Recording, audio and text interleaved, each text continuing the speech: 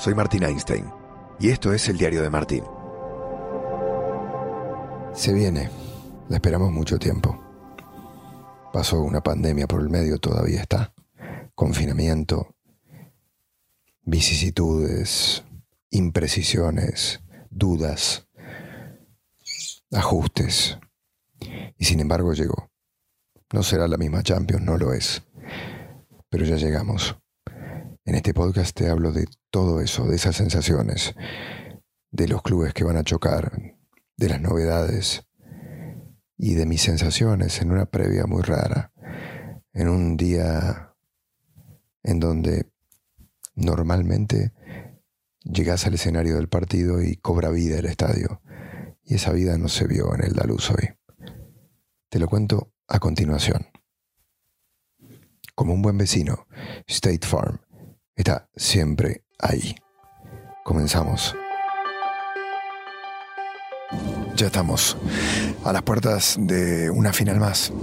Bueno, no es una final más, es una final diferente. Es otra final. Es una final que nunca hubiera pensado, ni soñado, ni imaginado, ni querido. Pero es la final que tenemos. Digo, no estoy criticando el partido de fútbol, no estoy... Vos sabés a lo que me refiero. Me refiero a la pandemia, me refiero a las limitaciones, me refiero a que no puede haber público, a que el aficionado no puede disfrutarla y estar acá. Algunos me han dicho, eso es un privilegiado que vas a estar en esta final. Y de verdad yo no me siento así. No, me hubiera gustado no hacerlo. No estar con un puñado de periodistas viendo un estadio vacío y dos equipos espectaculares disputándose el trofeo más importante del viejo continente. Me hubiera gustado una fiesta, me hubiera gustado los bares de la ciudad repletos, los hinchas caminando por aquí, sacándose fotos, cantando en cada esquina. Me hubiera gustado ver a mis compañeros de trabajo acá, en un camión, con toda la movida que siempre organiza ESPN, con los productores, yendo a cenar con ellos, intercambiando opiniones, haciendo grupo, haciendo piña. Porque la Champions y la final de Champions para nosotros también es un lugar de encuentro. Es una forma de terminar el año por todo lo alto, de celebrar la temporada, de intercambiar opiniones, de juntarnos. Y todo esto no existe. Ahora estoy volviendo del estadio en coche y fue tan diferente. Claro, uno tal vez en semifinales y en cuartos no se daba cuenta porque las semifinales de Champions y los cuartos son en otros estadios. Pero de repente me cayó la ficha de que este es el estadio de la final y de que el día previo, en el estadio de la final, hay una adrenalina, hay una efervescencia, hay una energía, hay una cantidad de cámaras al borde del campo de juego y muchísima gente, más de 200 personas allí haciendo directos todo el tiempo. Se siente en el aire algo especial y hoy no se sintió. No como suele sentirse. Hasta cambió el protocolo de los equipos, que normalmente abren todo el entrenamiento. Se había anunciado de esa manera y al final no hubo acuerdo. No es obligación de los equipos y tanto PSG como Bayern solo permitieron ver 30 minutos. Hasta eso cambió. Y salir del estadio después de un día de previa en donde ves gente, un montón de periodistas, técnicos. Bueno, el TV Compound, que es donde están todos los camiones que retransmiten a todo el mundo la Champions, es diminuto. Hay un puñado de camiones y ya. Cuando suele ocupar muchísimo terreno, prácticamente una gran parte del parking del estadio de la final. Y todo esto es raro, y todo esto es diferente, y fue una buena idea terminarla de esta manera. La decisión de UEFA fue correcta, pero es raro ver una previa de esta manera, con tan poca gente, con con tan poca fanfarria, show, llámalo como quieras. Pero vamos a tener la final de Champions. Y va a ser una gran final. Porque de alguna forma es el choque de dos formas de entender el fútbol. Este fútbol de industria, ¿no?, que nació en el siglo XXI y que algunos clubes ha transformado más que a otros. Y el choque es este. Por un lado, el PSG, un club adulterado por el dinero, por mucho dinero, más de 1.000 millones de euros. No solo compraron y le quitaron a Neymar al Barça, sino que el mismo año trajeron a Kylian Mbappé. Digo, el objetivo es uno, levantar la orejona. Todo lo demás es fracaso. Y están cerca de lograrlo. Y me sabe mal que me caiga tan antipático este proyecto del PSG. Porque los futbolistas tienen sus sueños y son legítimos.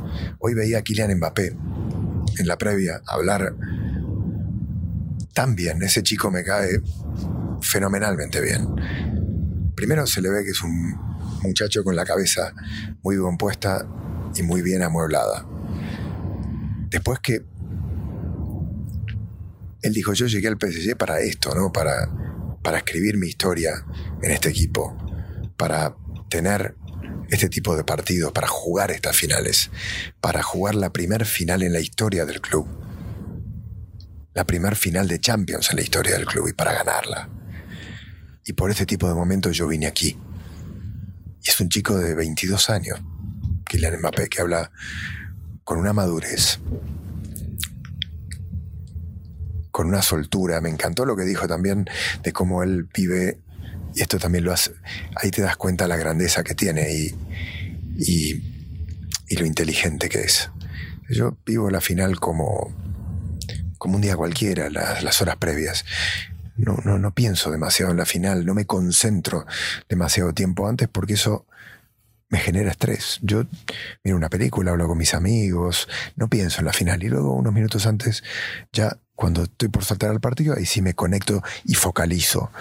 Me hizo acordar una frase de Felipao, de Luis Felipe Scolari, una vez que lo entrevisté justamente aquí en Lisboa, y me contó que en la final del año 2012 en Corea y Japón,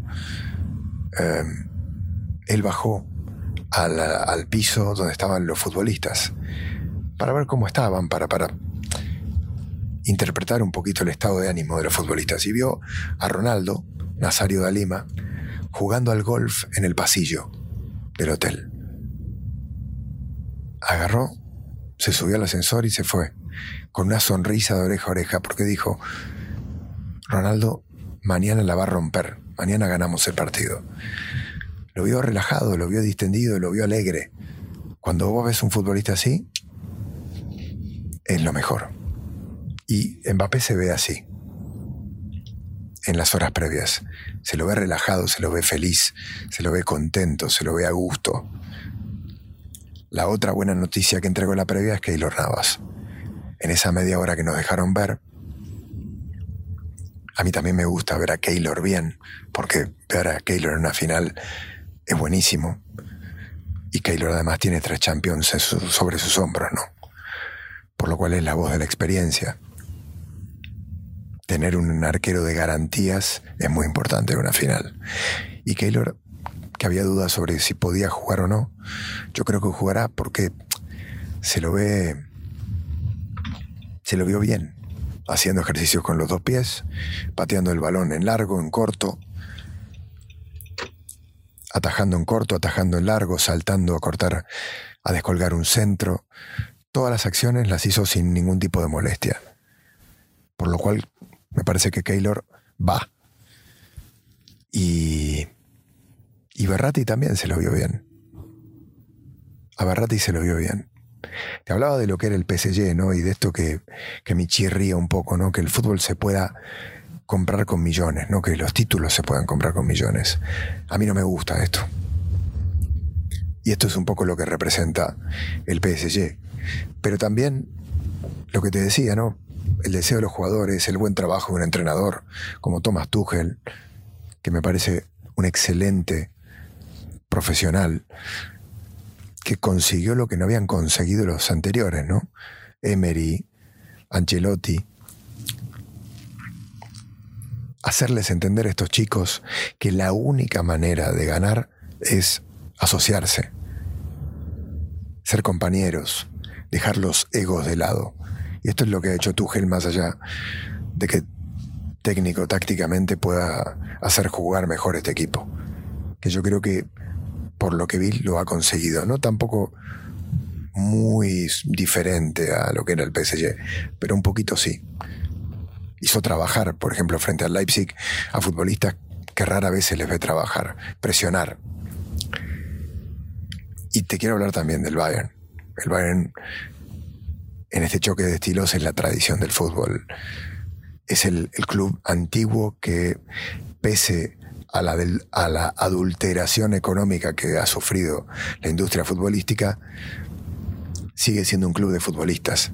Sigue siendo un club que no paga 150 millones por un futbolista. Lo va haciendo desde la cantera, o va comprando un perfil de futbolista que cree que le va a funcionar.